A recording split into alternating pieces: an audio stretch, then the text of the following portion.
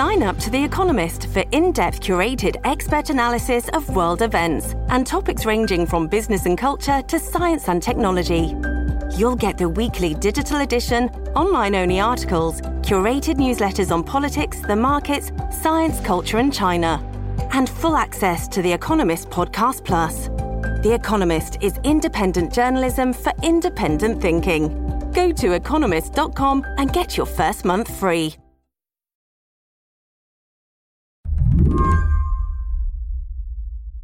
Consider for a moment all of the fronts that have opened up over 40 days of fighting between Israel and Hamas. First, Israel brought the fight to Gaza, but then Hamas and its defenders widened the field of battle. We're hearing that 6 people were hit when an anti-tank missile was fired across the border from Lebanon into the northern part. There are missiles coming into Israel from Hezbollah in Lebanon. But this will ramp pressure on Israel to do more. American military bases are being targeted in Iraq. There are reports of attacks from as far away as Yemen. And just this past weekend, the U.S. launched retaliatory strikes against Iran-backed fighters in Syria. And Megan's with me. Megan, the Pentagon suggesting this may not be the last retaliatory strike. Kate, that's right. The danger here is that the longer this goes on, the more players get involved from the Middle East and the larger the stakes. That's not just... One analyst I read about put it like this. They said, we're already in a wider war. The issue is how large in scope it's going to become. Do you think that's hyperbolic? I think that's exactly right. Greg Gause teaches international affairs at Texas A&M. But it also plays into the Iranian propaganda goals here. What do you mean? I think the Iranians want to be seen in the region more generally as confronting Israel and confronting the United States, because that gives them kind of support for their notion that we are the only regional power that stands up for the Palestinians, and everyone who cares about the Palestinians should be in our camp. And so when we say we're already in a regional war, it kind of plays in, I think, to what the Iranians want everyone to think. Greg says, if you're watching the news and seeing this conflict expand into separate battles inside different countries, that is not really the way to think about it. Because no matter where new fronts open up, there's always one instigator at work: Iran. I think it's fair to say that without Iranian support, you wouldn't see Hezbollah, you wouldn't see the Syrian regime have the wherewithal to conduct even the kind of low-level operations that we're seeing now. I don't want to say that Hezbollah has no freedom of action, but I think they act within a general umbrella of the Iranian strategy in the region. The question now, Greg says, is how far will Iran go? Is it in any country's interest to widen the war between Israel and Hamas? I don't think it's in any country's interest to widen the war beyond what it is now. I think it's in Iran's interest to make it seem like they are acting bravely in support of the Palestinians in Gaza. But I also think that they're very cautious about, direct conflict with the United States. Today on the show, we'll explain what's keeping a larger war in the Middle East at bay and ask, how long will the status quo hold? I'm Mary Harris. You're listening to What Next? Stick around.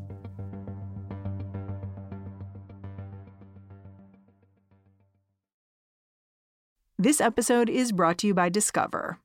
When it comes to your finances, Discover wants you to know they are the credit card that is always there for you. With 24/7 U.S.-based live customer service, everyone has the option to talk to a real person anytime, day or night.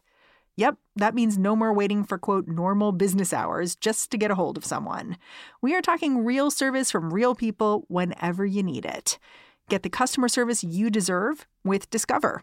Limitations apply. See terms at discover.com/creditcard. This episode is brought to you by Shopify. Whether you're selling a little or a lot, Shopify helps you do your thing, however you cha-ching. From the launch your online shop stage, all the way to the we just hit 1 million orders stage. No matter what stage you're in, Shopify's there to help you grow. Sign up for a $1 per month trial period at shopify.com/special offer, all lowercase. That's shopify.com/special offer. To fully explain what's going on in the Middle East right now, Greg Gause says it's important to understand something called the axis of resistance.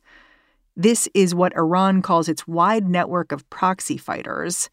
That includes Houthi militias in Yemen, Bashar al-Assad's regime in Syria, and Hezbollah's military operations in Lebanon. To see how these groups work, you can just look at what's happening along Israel's northern border. That's where Hezbollah, which is both a political party and a militant group, is firing anti-tank missiles at Israeli civilians. Hezbollah is the most important and powerful actor within Lebanon, and it basically has a veto on anything the Lebanese state can do. And so while the Lebanese state certainly exists, it pays salary to government workers and those kinds of things. It's a very minimalist state these days, and it doesn't have much autonomy. So what do the strikes that Hezbollah has launched look like in Israel? How do they differ from the normal status quo relationship at the border? Well, the status quo relationship with the border is no firing across it. The Israelis have had to evacuate, towns close to the border because of the fear of missile attacks. But we should also contrast this to the last time there was a major war between Hezbollah and Israel, which was 2006, at which time Hezbollah launched thousands of missiles into Israel. And we're not seeing that either. So Hezbollah is restraining itself. Yes, and I believe as part of a general Iranian strategy to, do a little to be able to claim that you are supporting the Palestinians, but not enough to lead to a major escalation that might lead to, serious losses. My understanding is that Iran faces a kind of dilemma right now, wanting to show its strength while at the same time being wary of facing the full might of both the United States and Israel. How are you seeing that play out in Iran, around Iran? How are you seeing this tension right now? I think that's exactly right. It's not just the fear of a direct confrontation with the United States, but it's also, I think, a delicate domestic balance in Iran.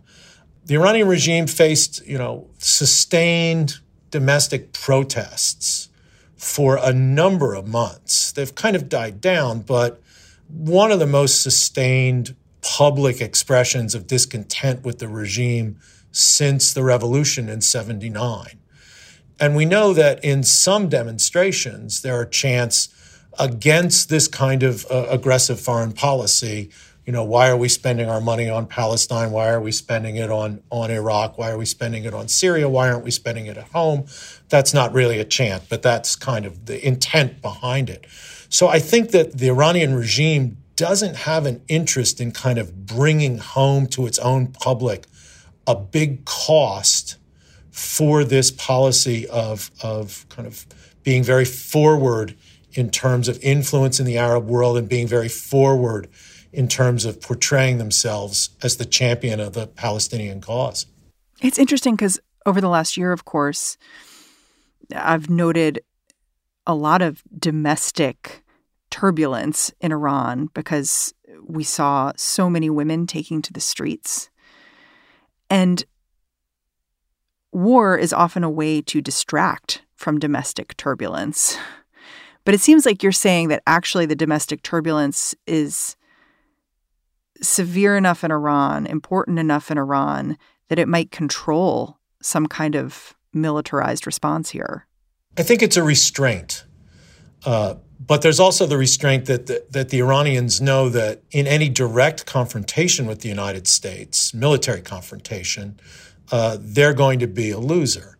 Where the Iranians have their advantage is in asymmetric conflicts, right? They can activate supporters, militias, allies throughout the Arab world to damage American allies and even damage American interests directly. We have a lot of military bases on the Arab side of the Persian Gulf. And I think that the Iranians have assets in all of those places. Can Iran wage shadow war through its proxies while maintaining plausible deniability? I would call it implausible deniability, but yes. And I think this has been the Iranian strategy for a couple of decades now. Is there any risk for Iran not getting involved in the conflict directly? Like, does it make them look like they're weak in some way? Well, it certainly hurts their claim to be the champion of the Palestinian cause and of Hamas and of the anti-Israeli axis for them not to do anything, which is why I think they've been very loud on this and why we're seeing these very, very cautious, small-scale attacks from Iran's allies, in Lebanon, in Iraq and Syria, on Israel from Lebanon, and on the American presence in Syria.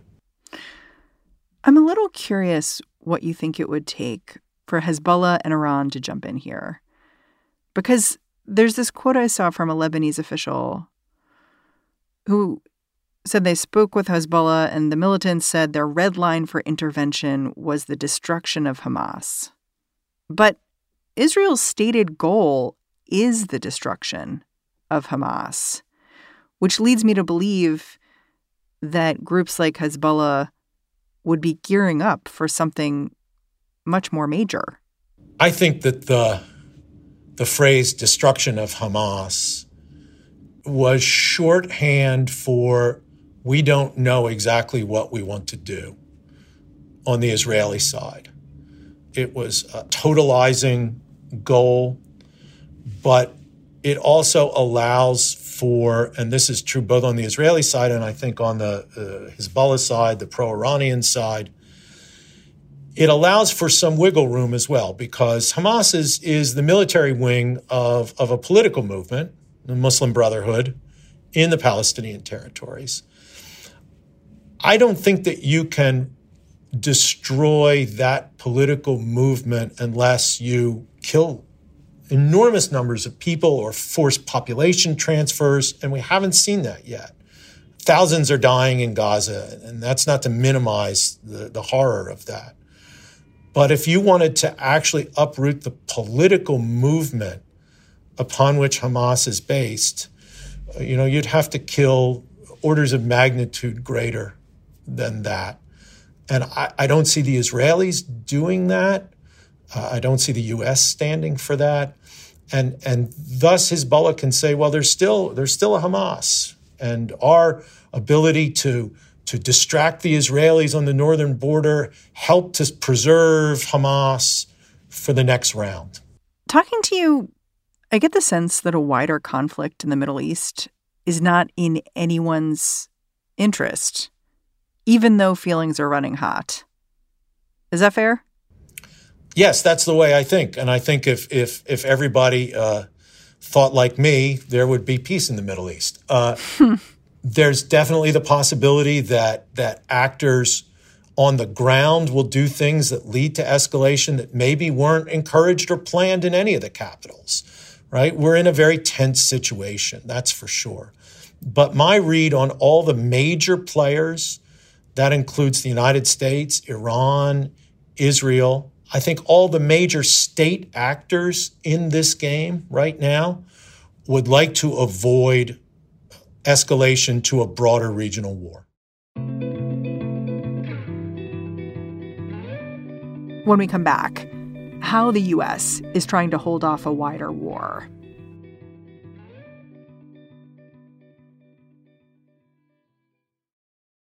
This episode is brought to you by Progressive Insurance. Hey, listeners, whether you love true crime or comedies, celebrity interviews, news, or even motivational speakers, you call the shots on what's in your podcast queue, right? And guess what? Now you can call the shots on your auto insurance, too. Enter the Name Your Price tool from Progressive. The Name Your Price tool puts you in charge of your auto insurance by working just the way it sounds. You tell Progressive how much you want to pay for car insurance. Then they'll show you a variety of coverages that fit within your budget, giving you options. Now, that's something you'll want to press play on. It's easy to start a quote, and you'll be able to choose the best option for you fast. It's just one of the many ways you can save with Progressive Insurance. Quote today at Progressive.com to try the Name Your Price tool for yourself and join over 28 million drivers who trust Progressive. Progressive Casualty Insurance Company and Affiliates. Price and coverage match limited by state law.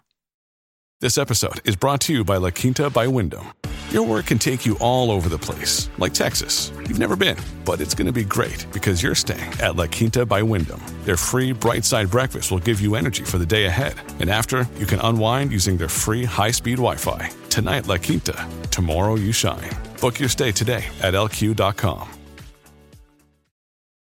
For the ones who work hard to ensure their crew can always go the extra mile, and the ones who get in early so everyone can go home on time, there's Grainger, offering professional-grade supplies backed by product experts so you can quickly and easily find what you need. Plus, you can count on access to a committed team ready to go the extra mile for you. Call, click Grainger.com, or just stop by. Grainger, for the ones who get it done.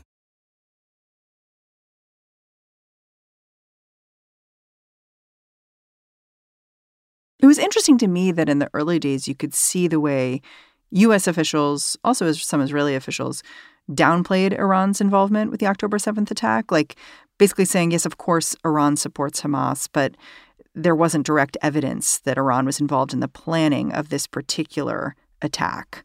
What did you make of that? Was that an effort to kind of quell tensions in the region? Absolutely. I think it was an effort to prevent an escalation across the region. I think that it was an effort to say we've got enough problems just dealing with this war in Gaza, and that we don't want to fight on other fronts. Did that approach work? Like, did saying those things seem to calm a possible Iranian response? I think it sent a signal to the Iranians that the Iranians received, which is we can push a little bit, but the other signal, of course, was the movement of the carrier task forces.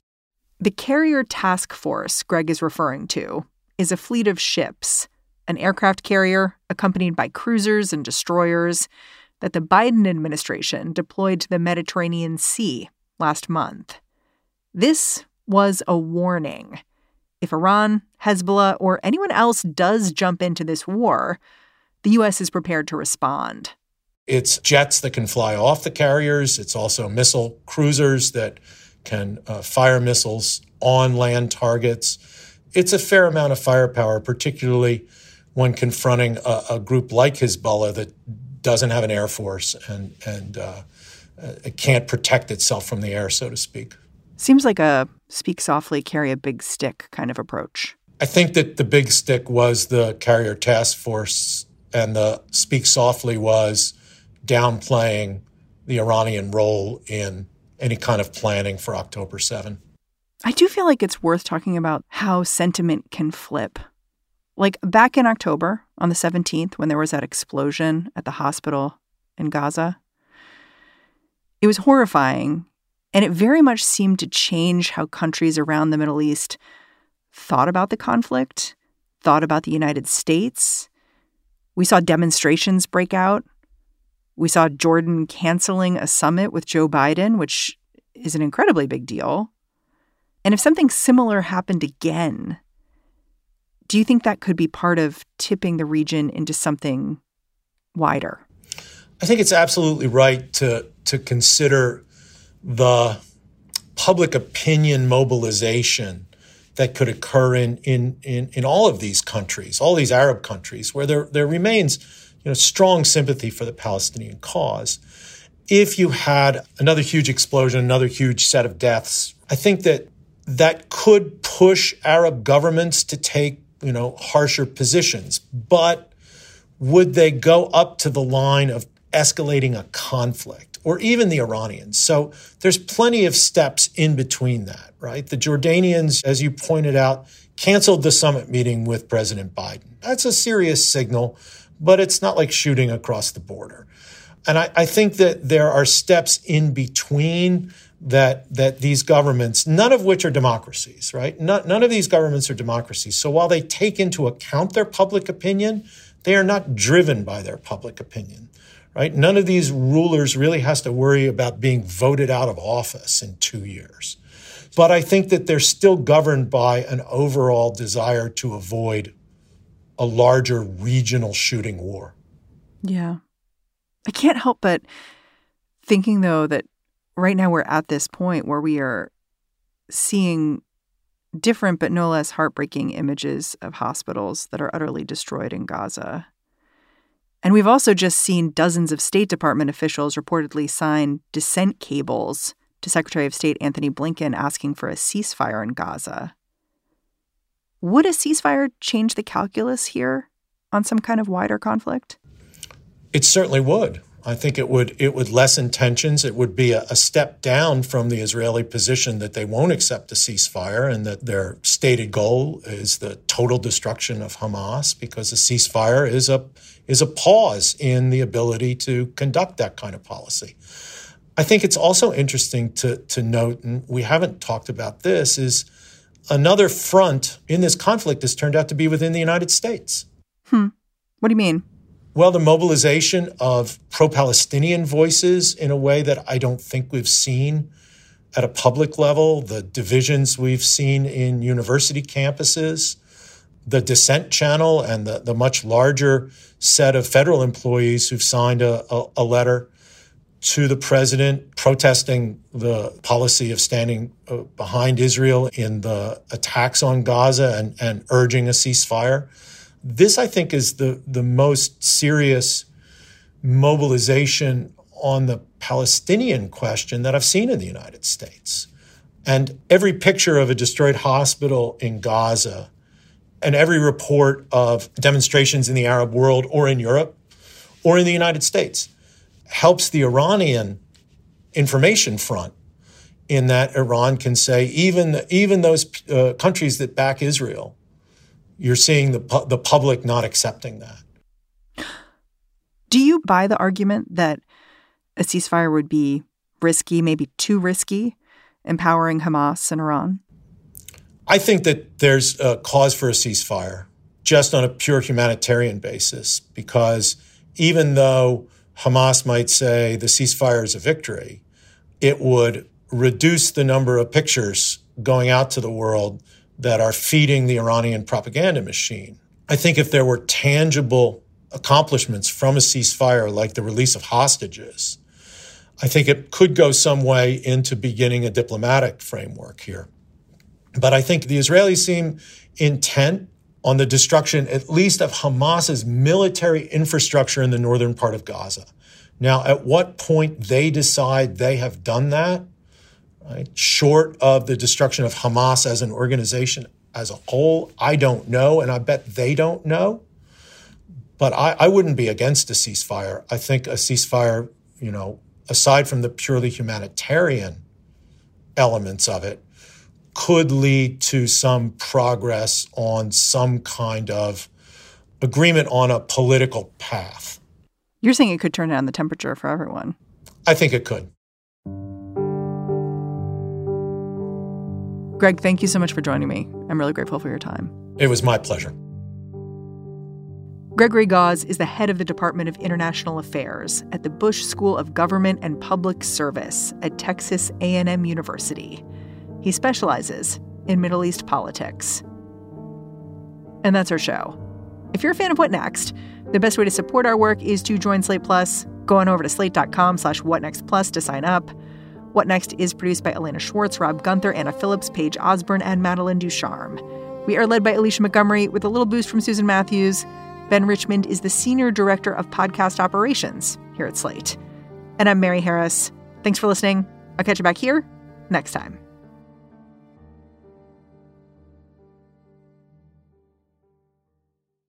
Lucky Land Casino, asking people, what's the weirdest place you've gotten lucky? Lucky? In line at the deli, I guess? Aha, in my dentist's office. More than once, actually. Do I have to say? Yes, you do. In the car before my kids' PTA meeting. Really? Yes. Excuse me, what's the weirdest place you've gotten lucky? I never win and tell. Well, there you have it. You can get lucky anywhere, playing at LuckyLandSlots.com. Play for free right now. Are you feeling lucky? No purchase necessary. Void where prohibited by law. 18+. Terms and conditions apply. See website for details.